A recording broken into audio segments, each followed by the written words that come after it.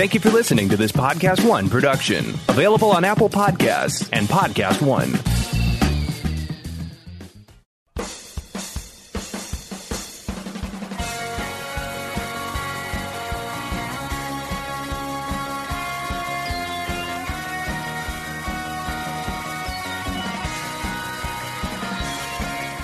Hello, and welcome to the Collider Podcast. I'm Collider Senior Editor Matt Goldberg, and with me is Managing Editor Adam Chitwood. Howdy, folks. Today we're going to be talking about how there are no more movies. All movies are gone. Ever. The end of movies. No. So we were debating, like, what should we talk about this week? And then we kind of looked and like, oh, look at all these release dates that keep shuffling and moving further back and further back. And like, we're pretty much at the end of the summer movie season. I mean, there are not going to be movies this summer, even in the most generous interpretation that Tenet releases internationally on August 26th. There hasn't really been a summer movie season. So we wanted to talk about sort of how all these films vacated their movie slots and how various studios have approached the pandemic, with some just saying, screw it, we're moving to 2021, and others being like, let's just take it month by month and see what happens. And then we also want to talk a little bit about, like, well, what does the fall look like now? What does the rest of the year look like with this ongoing pandemic, and what do movie theaters look like? And I guess the place we should probably start is Tenet, which today, like just half an hour ago, it was announced that Tenet is out. So Tenet was originally slated to be released on July 17th, and then Warner Brothers said, okay, we're going to push it back to July 31st. And they're like, all right, we're going to push it back to August 12th. And then they pulled it entirely. And now today they're like, okay, so we're going to release it in about 70 countries on August 26th. Countries that have their shit together and know how to handle a crisis and don't have a lunatic as their leader, and know how to behave responsibly. And the U.S. will get it a week later in select cities, whatever that means. So that is the current plan for Tenet, and it's just as dumb as anything else. I do want to preface this by saying that I'm aware of the business complications here. I actually talked about it at length on we started doing an Instagram live show on Friday afternoons where we talk about current issues. Thank you, Adam, for adding Squinting Leo to our YouTube visuals. Good timing right there. But we started doing keep it ready. Yeah, you're doing an Insta live. I'm trying to keep a straight face here. And I talked about length about Tenet and sort of, these theaters, like, it's not just that they're being callous, although I think they kind of are, but really their fear is that if they don't open now, they'll never reopen, that they're shut down, and that they're not bringing in any revenue, but they're still paying money on leases. They're still paying salaries. There's money going out and no money coming in. And they're worried, and now, again, the sensible thing here is just a government bailout, because it's not like the theaters acted irresponsibly here and they made bad bets. There is a pandemic. It is literally out of their control. The government, this is why we have a government and pay taxes, is to prop up businesses, that provide a service and provide jobs and help the community. Like, I think we can all agree movie theaters are good. I wouldn't say they're the most essential business, but they're a good business to have, and they employ millions of people. Well, maybe millions is overshooting it, but when I think like all the way down from like the CEOs to like the ticket takers and the ushers and stuff, like, it's a lot of people across the major theater chains. Mm-hmm. They're worried they're never going to reopen, and they haven't had new product to put into their theaters. But the other problem is like, theaters are very bad for coronavirus. The way we know it's transmitted is that it's through droplets and aerosols. And so if you're in an enclosed space for 2 hours and someone could be asymptomatic, or, you're breathing the same air they're breathing, it's not a great environment to show movies. None of that has changed over the last few months, but Warner Brothers has Tenet, which was going to be one of their biggest films of the year. And, and now they're just like, okay, well, now we're putting it out on August 26th, and like, it'll be fine. And I just don't think it's fine to release that movie or any movie. But the thing is that studios and distributors, the theater chains, are in this position where they need to start bringing in revenue. I don't think the studio so much. I mean, by this point, studios are all part of major conglomerates.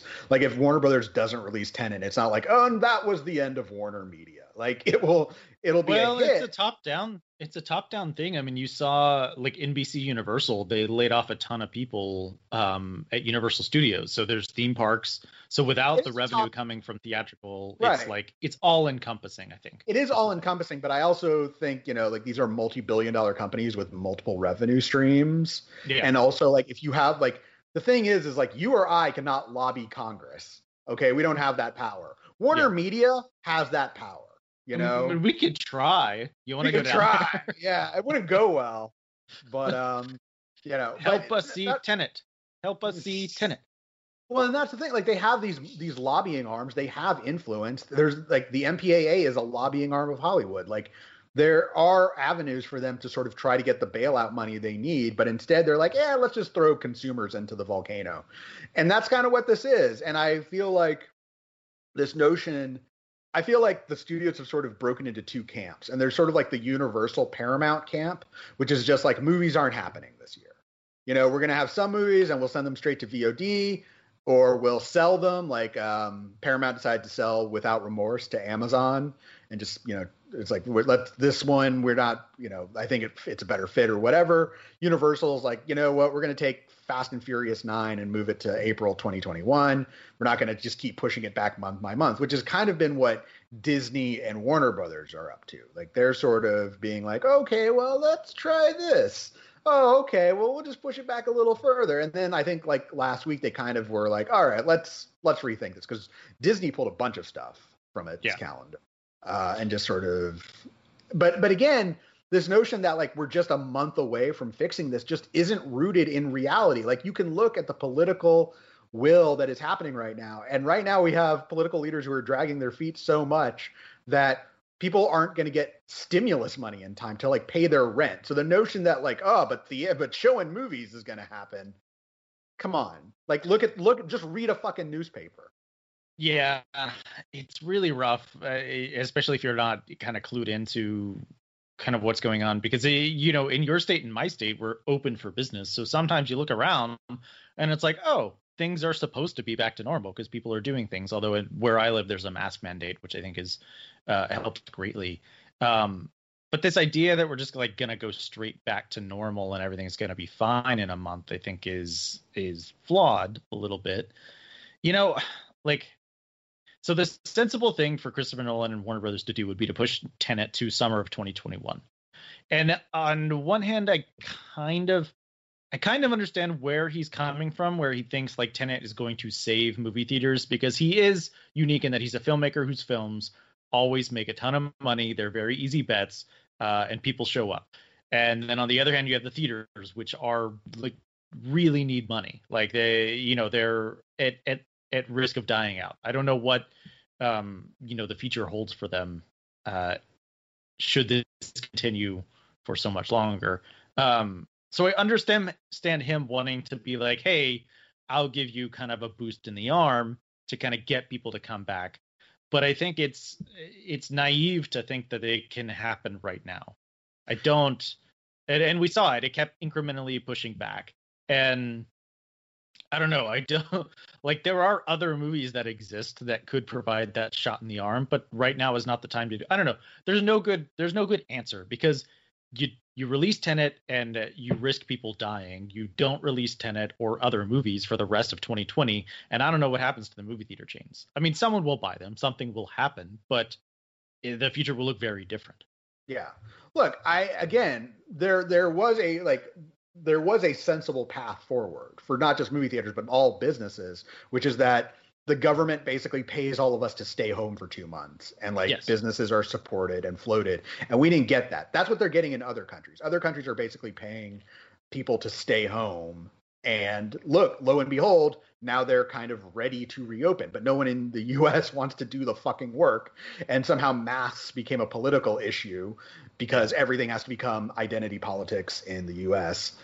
So, but it's kind of maddening, because you have I want to give theaters a shot in the arm. I don't think that's going to be the way to reopen theaters, to be perfectly honest. I was thinking about this, and I feel like when you're talking about what's going to get people back, I think right now you have to account for a psychological barrier that's preventing people from coming back. Like, Tenet is like, oh, it's a big movie. Don't you want to see Tenet? And you're kind of weighing it against like, okay, that's sort of like saying like, you haven't eaten anything in 3 months. Here's a steak.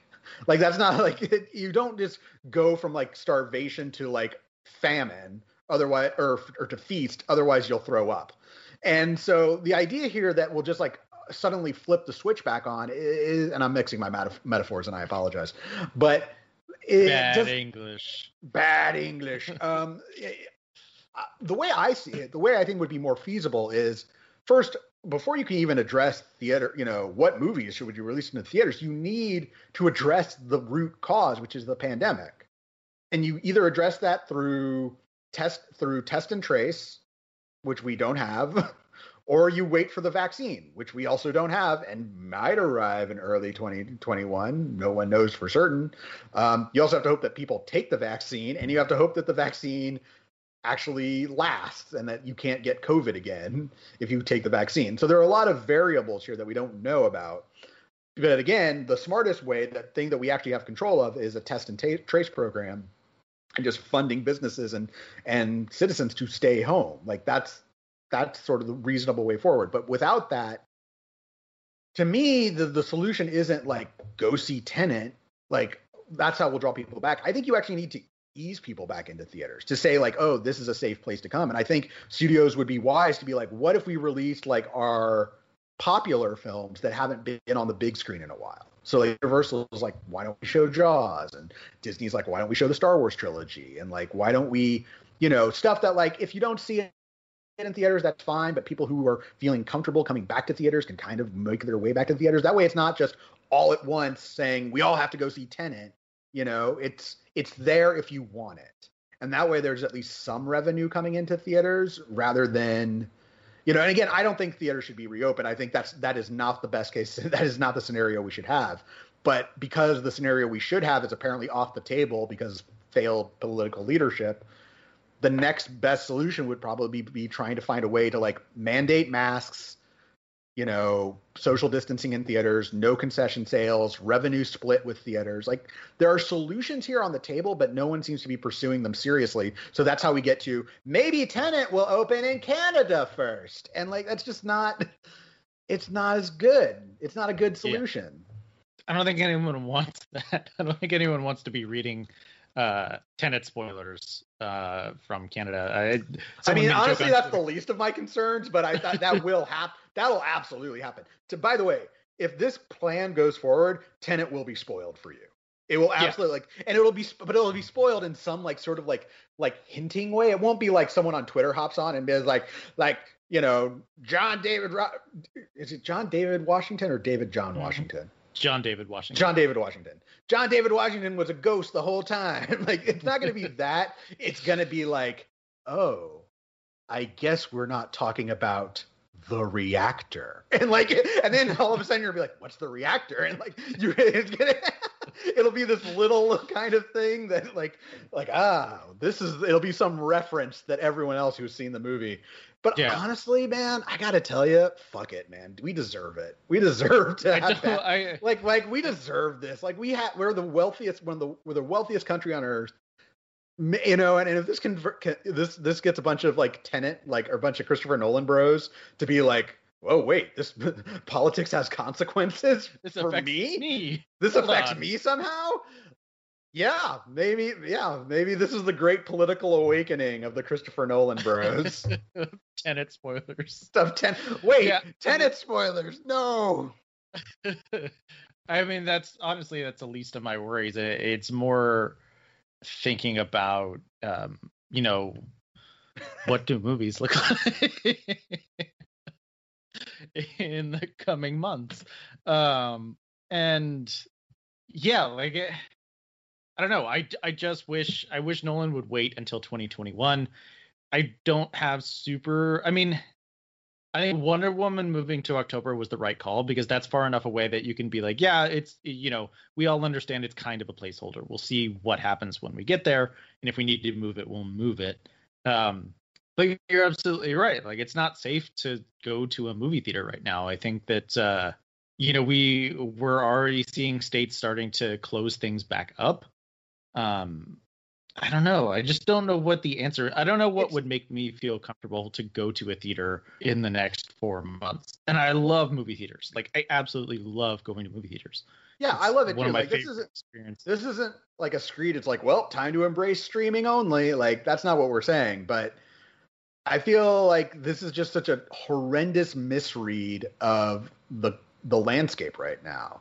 Like I get that there are business considerations. I'm not trying to be like, how could you do this? I know how they can do this. But what I'm saying is that their business considerations do not outweigh human life. They just don't. Okay, there's no this is a deadly disease. This isn't the sniffles. This isn't, you recover in a day. This is a disease that has so far killed almost 150,000 Americans. It has also caused people to have long-term conditions of which we are not fully aware of the long-term health ramifications of what happens if you survive COVID, but it ravages your organs. So this concept of like, but why not Tenet? Well, I can think of a couple reasons why not Tenet.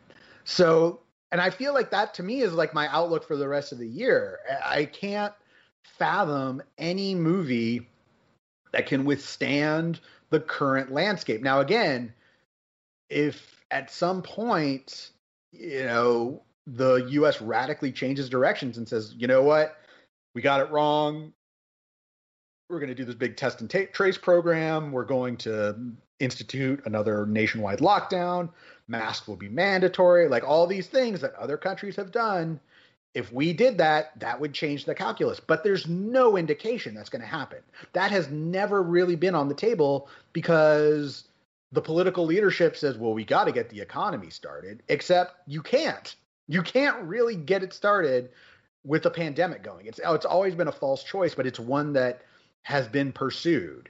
So we're kind of stuck with this. We're stuck with this until January 2021 at the earliest. If, God willing, we elect a new president in November and there's no shenanigans, which is a big if, from November to January, all those questions, maybe we can get on the other side of this thing. But it's not going to happen in 2020. You have evidence from March until now. You have 4 months of evidence.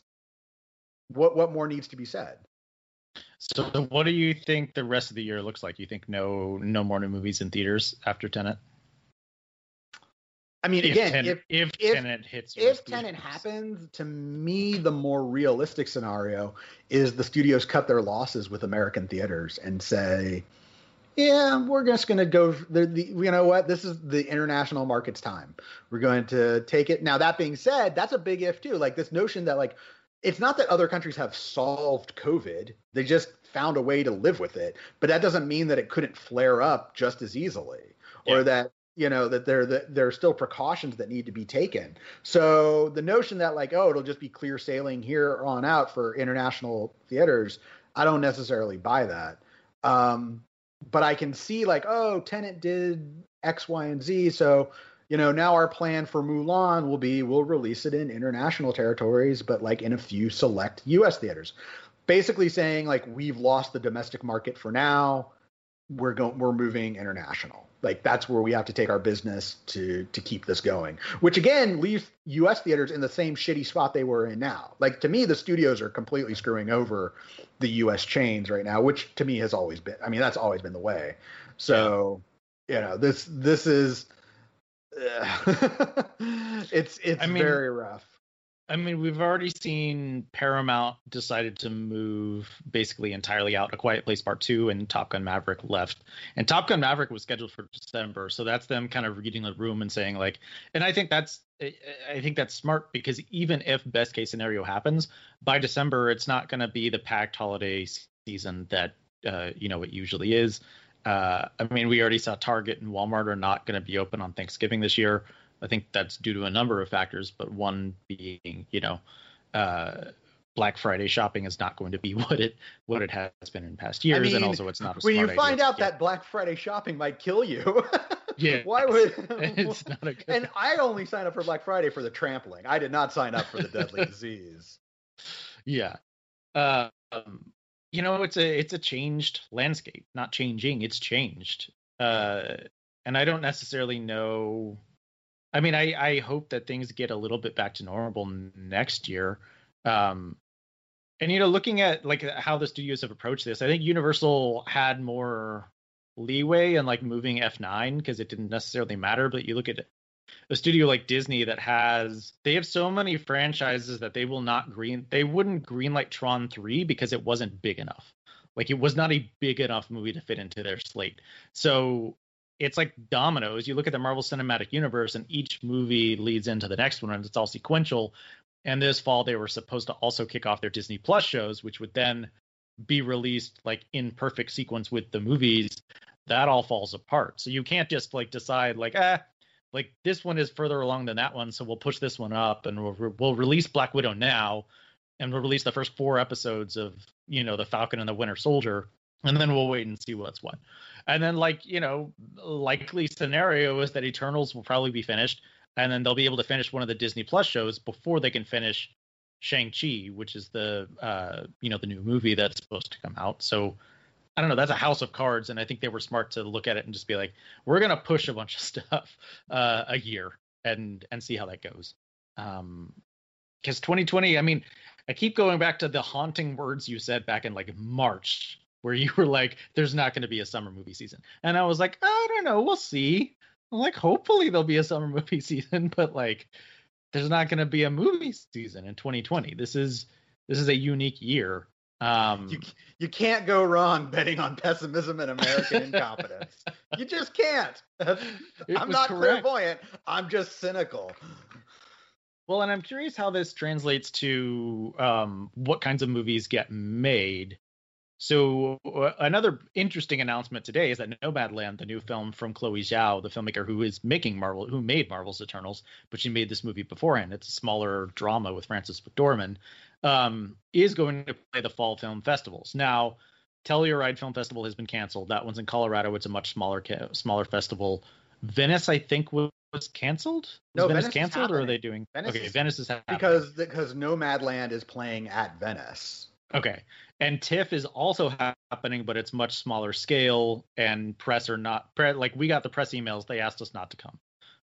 They said, they basically said you can, you will see these movies virtually, but we don't know what those movies are. Like this could be in a normal year, like if this year had been normal, we'd be like, oh, we're going to go to TIFF and like, they'll probably show us like Mank, we'll see the new David Fincher movie. Like that would have been a safe bet. And now it's like, maybe they just hold Mank to 2021 because if they think it's like a real awards contender, they don't want to mess around, not getting it on the festival circuit proper. Well, that's the other thing is the Oscar season has been pushed back by 2 months, which means the eligibility window was pushed back 2 months. So whereas you would normally release something in October, which would be like a key ideal time to release it, maybe now it releases in December. So even though Netflix already has Mank like in the bank, like it's in post-production or done by now, that may not come out until December. And like a film like Nomadland, like select cities, but I don't see a ton of people. I mean, if people aren't going to go out to see Tenet, I don't think they're going to go out to see Nomadland. No. And it's the smaller films that are hurting the most. I mean, you think about, one of the best movies we saw this year was Promising Young Woman at Sundance, and thus far, I'm thankful that Focus Features. Sorry, I'm just thinking of an alternate universe where everyone's mad online about Promising Young Woman. Oh yeah, that movie's gonna be so divisive. People will be very mad about that movie. People don't even know.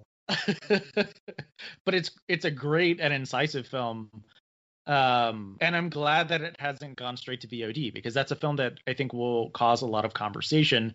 But even the straight to VOD thing or premium VOD thing, I don't necessarily think it's not like this exploding thing that, oh my God, the paradigm has shifted and no one will ever go to movie theaters again.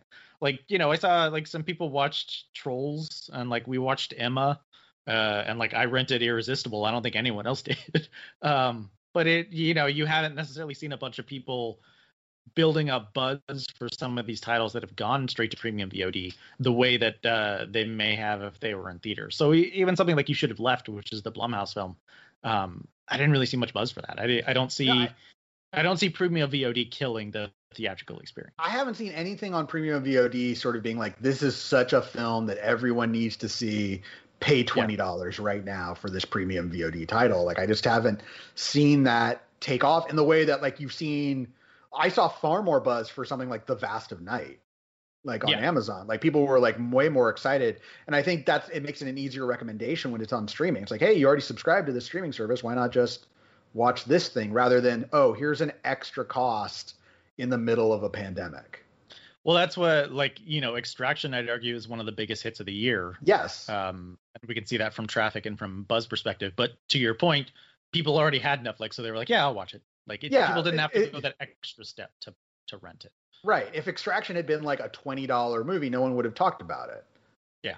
So, I don't think the paradigm has necessarily shifted to premium VOD. That being said, I would be curious. Like, I don't think studios have really put their heavy hitters into it yet. Like, they've been sort of being like, oh, here's like if Tenet were a premium VOD title, that would probably be like, oh, everyone has to see this right now. Yeah. Like, that would be an event. That would be huge. But Christopher Nolan's like, I value the cinematic experience. And what that means is being uncomfortable in a theater during a pandemic. Well, and I was just talking about this to my fiance.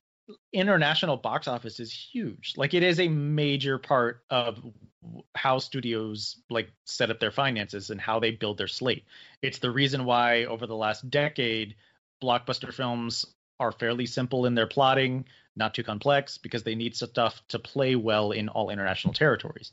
So if the U.S. is falling behind, if the U.S. is, just a disaster right now in terms of theatrical experience, but studios can still make money internationally by releasing in theaters there, where they've kind of got a handle on COVID, they're going to do it, like, and leave us in the dust, which I think is how they all feel whenever movies come out here first. And I'll be curious to see if that becomes a thing. Like, I'm trying to think. I mean, if Tenet succeeds really well internationally, I would not be surprised to see them put Wonder Woman 1984 out internationally. No, I can see this as a new paradigm if Tenet is a success. The question is how much do you need that US box office, especially when, you have it's not just like the US, but like New York and LA are these major film hubs. God damn it. Every time we pause, just know that Adam is showing me the squinting photo of Leonardo DiCaprio for those who are just listening to the podcast instead of watching it on YouTube. From Inception. Yes, thank you. You see, and every time I lose my train of thought, so thank you very much. Yeah, if this paradigm shifts, and I hate you so much. I hate you so much. I can easily see a situation where it's like, yeah, now it's just international first, but you still need like, what about New York and LA?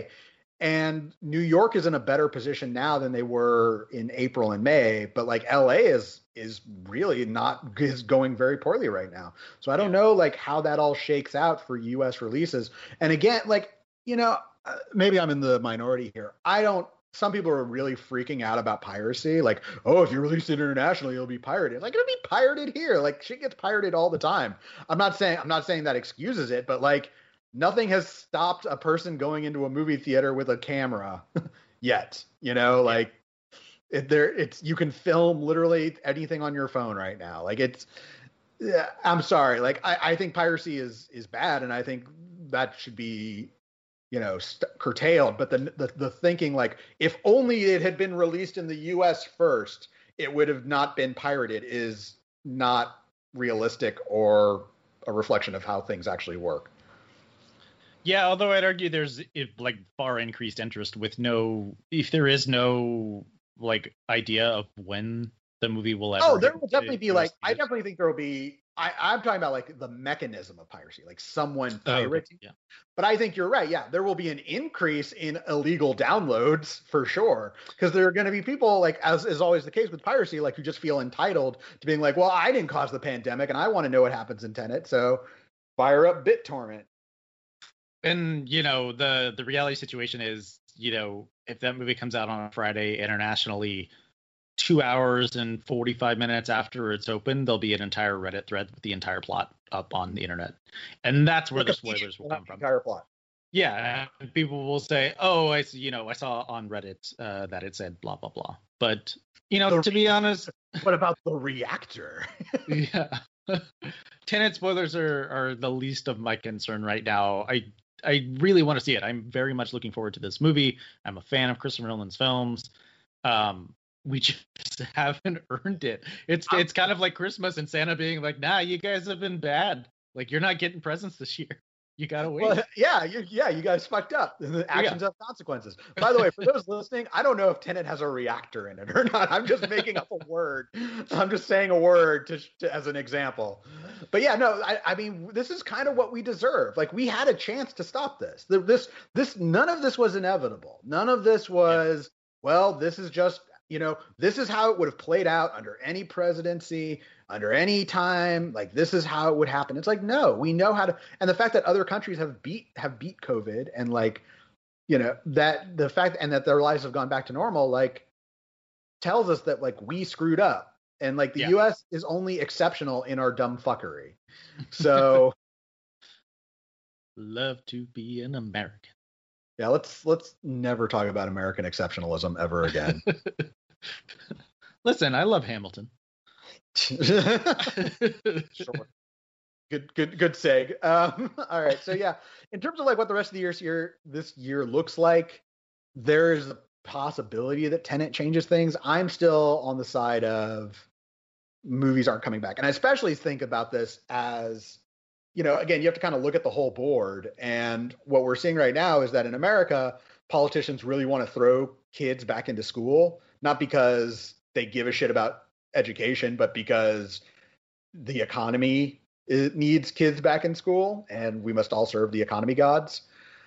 Well, how eager do you think anyone is going to be to see Wonder Woman when there are millions of sick children across this country? Brace yourself for that. That's the X factor hanging over this entire conversation, and I don't want to come off as insensitive towards any teenagers or middle schoolers who are listening to this podcast, of us saying like, God, I would never sit in a movie theater for 2 hours, and them staring down the barrel of going into a school for 8 hours a day. Yeah, like this is, by the way, like we're relatively like, this is small potatoes about like, what about Tenet? Like, no one cares. Yeah. It's like we're entertainment journalists. Like, this is what our beat is, but like, we're not trying to say this is more important than anything. They're obviously far more pressing issues. No, but I think the issues are interconnected. I think they're connected to what we're talking about. Well, and I could foresee the argument that, like, well, if I'm being forced to go to school, like going to a movie theater is not necessarily any more risky than me going to school every day. And, as we've seen over the last, 4 or 5 months now, like, it's impossible to predict what the world looks like a month from now. So I don't know what. Is it, though? Is it? I would push back and say, no, it is a little predictable. Like, to me. With specificity. But I would say, like, this note, like, we're still going to be dealing with COVID a month from now. Like, that's the thing. Like, I feel like, I don't want us to adopt the Warner Brothers position. Like, well, maybe it'll be changed. No, that's not what I was getting at. Oh, okay. I was literally saying I have no idea what the world looks like a month from now. I have no idea if, now there's been an order and all schools are closed across the country. I have no idea. I just feel like, again, if you're a kid, like, they're forcing me to go to school, why don't I go see a movie? And the problem with me to that logic is like, well, this chamber of the revolver was empty, so I may as well spin it again and see if the next chamber of the revolver is empty. It's like, one of them has a bullet in it, and you can keep spinning it, but they're both risk factors. You should not be, we know, we have the data now. You should not be in an enclosed area where people may not be wearing masks for extended periods of time. So that's the long and short of it. And schools and movie theaters don't have a solution to that. I think what we'll see more of with regards to the entertainment industry is stuff like Paramount selling off Without Remorse to Amazon, which is kind of a big deal because Without Remorse was supposed to be the start of a franchise. It's based on a Tom Clancy series of novels. Michael B. Jordan is the star. He was going to star in another sequel that would be a Rainbow Six movie. So, and it makes sense for Amazon to take it because Amazon's new kind of directive is following the Jack Ryan series, which is very popular on there, and those kinds of stories. Does Amazon have franchise rights to it now? Is that how it moves forward? Is that, what happens next? With theatrical distribution up in the air for the next 6 to 12 months. Who knows? Is it better for a studio to sell it off and get some cash now versus holding it for a year or so and then potentially reaping box office rewards then? I think what Paramount did with Without Remorse was pretty smart, because as we've seen, there's no such thing as a sure thing at the box office. You even look at something like Bloodshot that actually came out earlier this year. Like, that didn't seem like that's like, I feel like if Bloodshot was still being held, it would be sold to Netflix or something right now, because that's the kind of movie where you can't really guarantee much box office. I mean, maybe you release it internationally in theaters and then go straight to Netflix in the US. I don't know. Yeah, I mean, you have to kind of take these films on a case by case basis. Like, Bloodshot is not Tenet, and obviously Tenet is the closest thing like Warner Brothers can get to like a surefire hit. But I also think like you can throw, to get back to Hamilton, you can throw away your shot. And I think releasing it in international territories and in select US cities is sort of deflating. To me, I can easily see a scenario where Tenet kind of limps to like, worldwide, like maybe 250 million. Whereas if you had released it in summer 2021, where things are fine or better, conceivably, that movie easily, makes 800 million worldwide.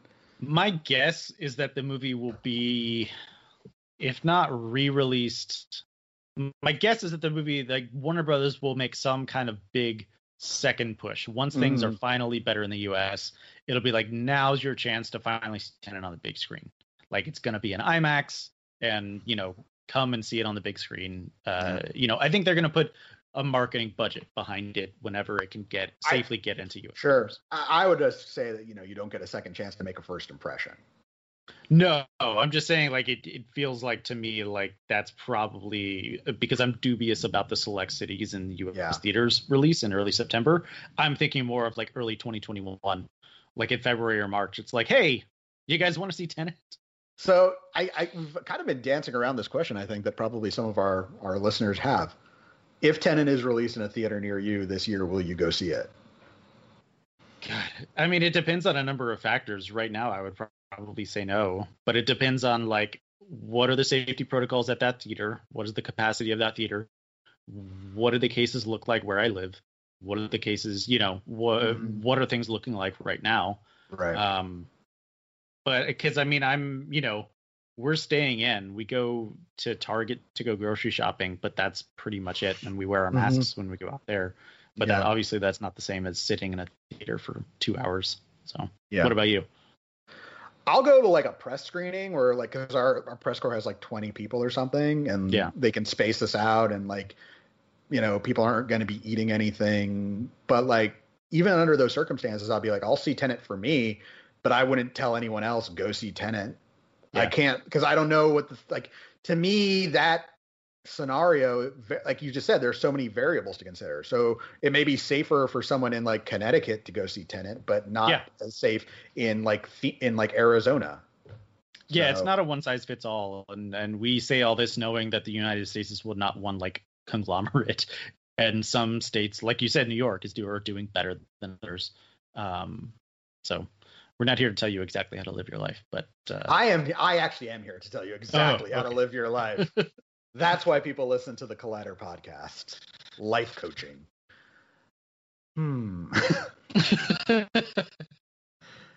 Again, we have an entire podcast audience that's like, why do they keep laughing? It's because of the Leonardo DiCaprio squinting. I keep putting up the dumb picture. All right. So anything else to say about release dates? I feel like this you're still a crapshoot, but I don't think we're returning to anything normal for the rest of the year.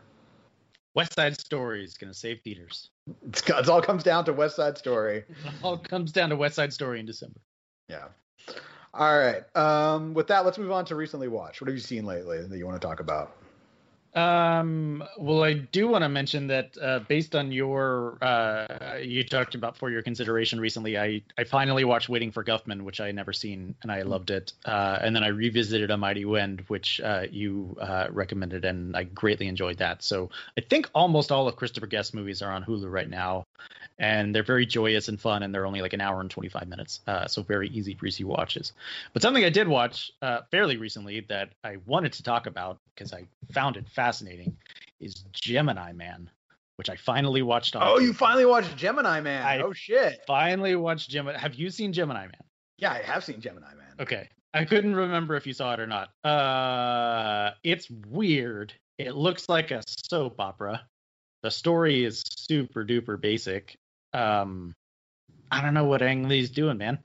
Like, I know he's capable. Well, he got lost in crazy tech world, man. Like that happens to filmmakers. Like they just they get way too obsessed with their toys and they just lose track of storytelling. So like for Ang Lee, this was all about like, gosh, what was this? 128 frames, some 120 frames per second, 3D, and it didn't even get shown. It couldn't even be shown that way in most of the country. So you filmed it for nothing. Like to me, like that's not, at that point, you're not even making a film for an audience. You're just making a test demo for yourself. Yeah. And like, so I was with it for like the first half hour because it felt like kind of a pretty interesting kind of 90s throwback conspiracy thriller, which it is because it was written in the 90s by David Benioff, actually. Yeah. And I think Billy Ray did the most recent version of the script. And Will Smith plays a hitman who is being hunted down by a younger clone of himself. And the decision to do the clone as like a fully CG character, so it's not even mocap. It's just like they literally animated a human version of Will Smith, and it doesn't look good. It still looks Uncanny Valley-esque. It still looks weird. And it also seems unnecessary. Like it seems like, why would you make them like I understand like sometimes like, oh, we make the movie this way because like The Irishman, like we needed to make younger versions of these characters because the story spans 50 some odd years. And nothing in Gemini Man is like, well, why didn't you just take a younger actor and age him up rather than trying to digitally de-age Will Smith? Like why like that never made sense to me. I mean, I do think the movie is a little bit fascinating as if you read it as about like Will Smith's career and Will Smith looking back on his younger, more spry self, and him kind of not having it or whatever it is anymore, really kind of not having his mojo right now. That's the most fascinating aspect of the film. And you know what that makes it pair well with of all movies? What? Spies in Disguise. Oh, I didn't see Spies in Disguise. That's the movie where Will Smith is a pigeon. But it's the same kind of thing where it's like, oh, I was this cool slick guy and now all my mojo is gone. Like it's weird that he made two films that came out in the same year about like I'm wrestling with getting older. Yeah, I don't know. Mary Elizabeth Winstead is pretty good. Clive Owen I didn't think was great, and I love Clive Owen. I think he's a really talented actor given the right material. Mm-hmm. But the story's just kind of boring. Yeah. And again, the tech, like, even though it's now showing in 24 frames per second, the fact that it was shot at 120 frames per second in HFR makes it look weird. And by weird, I mean bad. It looks like a soap opera. Yeah. I'll never forget going to see The Hobbit in HFR, and like I was like, I can see the set. Like this looks like a set. This doesn't look like a movie to me. Yeah. I don't know why anyone would prefer this. Doesn't make any sense. I would say it's great if you're making like a nature documentary where like you want it to look real and like you're there and like part of the thing. But if like you would never want to do it on like like all it's going to do is show the artificiality of movie making. Yeah.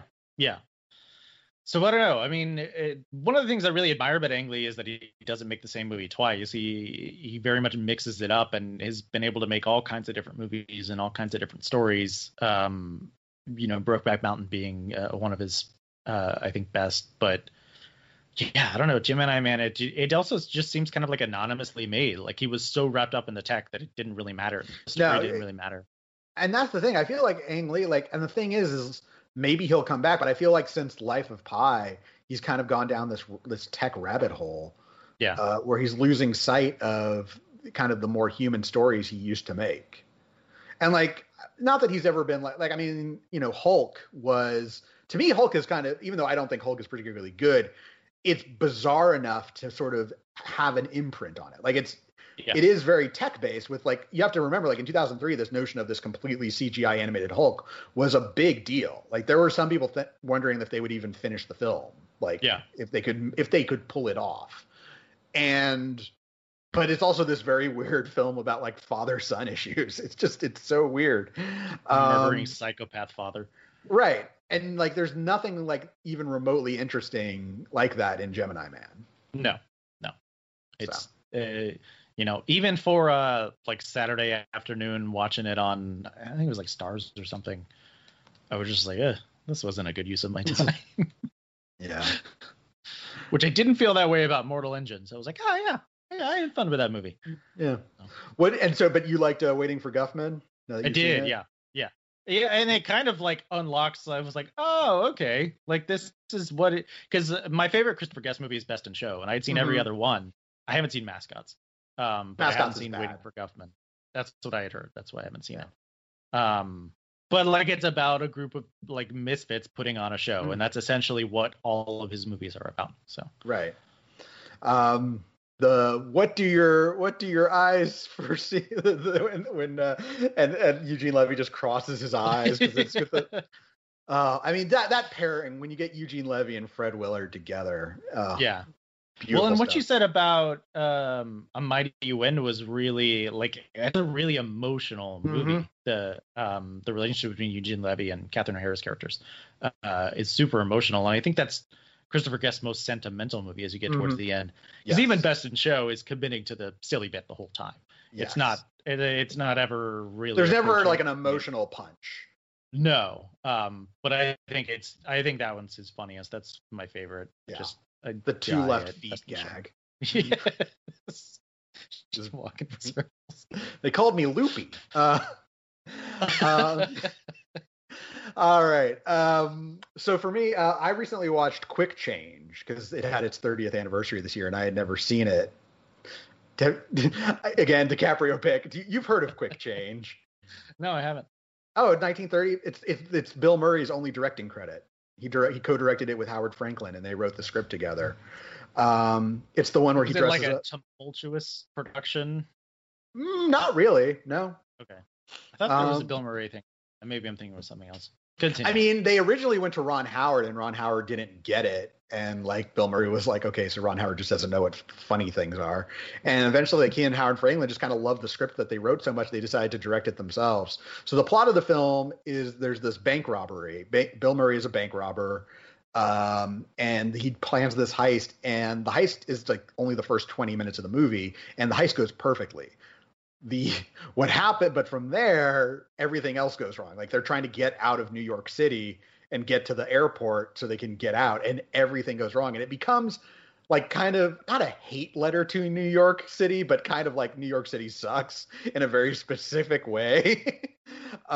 It kind of like leans into like, I kind of reminded me a little bit of like 30 Rock, like 30 Rock's like, let me have your fingernails, Give me a fingernail. Give me a fingernail. No. Yeah. That kind of weird, dark absurdity of New York City. That's kind of what like Quick Change leans into. But it's really good. It's also got Gina Davis and Randy Quaid and Jason Robards, small roles from Tony Shalhoub and Stanley Tucci.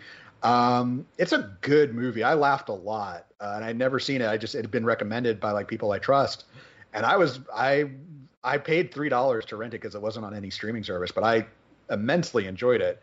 I just had a lot of fun with it, and I think it's actually probably one of Bill Murray's better comic performances. I think it really it hits that sweet spot of him sort of before he had moved fully into drama, where he wasn't phoning it in, where he's really in the zone on this movie. And I really enjoyed Quick Change, so I recommend checking that out if you haven't seen it. Interesting. Is it streaming somewhere right now? No. I mean, you can rent it anywhere. Like sure. You can just it costs $3. Yeah. So, yeah. All right. Well, if you want to keep up with this podcast, you should follow us on Twitter. Adam, where can we find you on Twitter? At Adam Chitwood. You can find me at Matt Goldberg. Now, we might have a podcast later this week, a bonus podcast. We're working on that. But if not, either way, next week, we asked y'all to vote on what should be next week's topic. And y'all chose the Oceans trilogy. So, because 12 and 13 are coming to Netflix soon, I believe. Netflix on Saturday.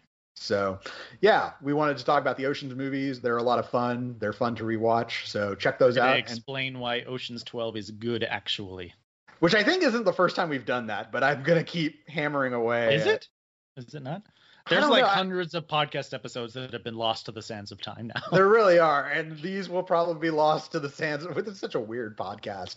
Every time I'm about to sit down for this podcast, I think of that line that Aziz Ansari has on Parks and Rec. He's like, podcasts. There's a million of them, and they're all amazing.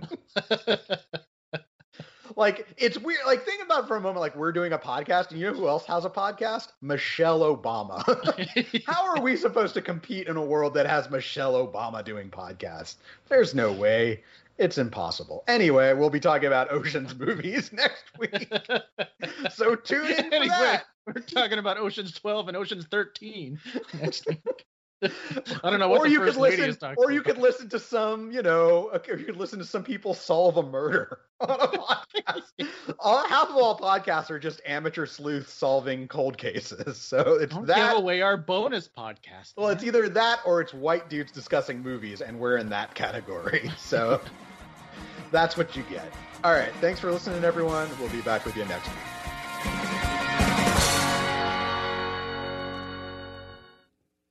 Did you know you could shop around for prescription prices? With GoodRx, you can find free coupons at over 70,000 pharmacies and save up to 80%. It's that easy. But don't just take my word for it. Dr. Adam says, I've been telling all my patients about GoodRx. Jacqueline says, my medication was $65 without insurance, but I paid $25. Aubriana says, you don't have to pay full price to live your best life. Couldn't have said it better myself. GoodRx is 100% free. Download the GoodRx app today and start saving. GoodRx is not insurance.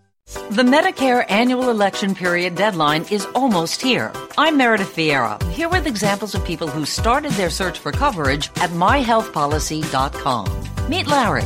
He likes doing things online, so he started at myhealthpolicy.com. I took my time and found the coverage I was looking for. And done. Next is Mary. When she wanted answers, she picked up the phone. I wanted a local perspective on plans, so I called myhealthpolicy.com and done. Switched to a better plan. And Michael. I met with a local licensed insurance agent face-to-face. And done. Go to myhealthpolicy.com to compare top-rated Medicare Advantage plans in your area, including $0 premium plans. Or call 1-800-GO-START. That's 1-800-GO-START. Meredith Vieira is a paid endorser. KF Agency operates myhealthpolicy.com, not connected with or endorsed by the U.S. government or the federal Medicare program. A licensed insurance agent may call.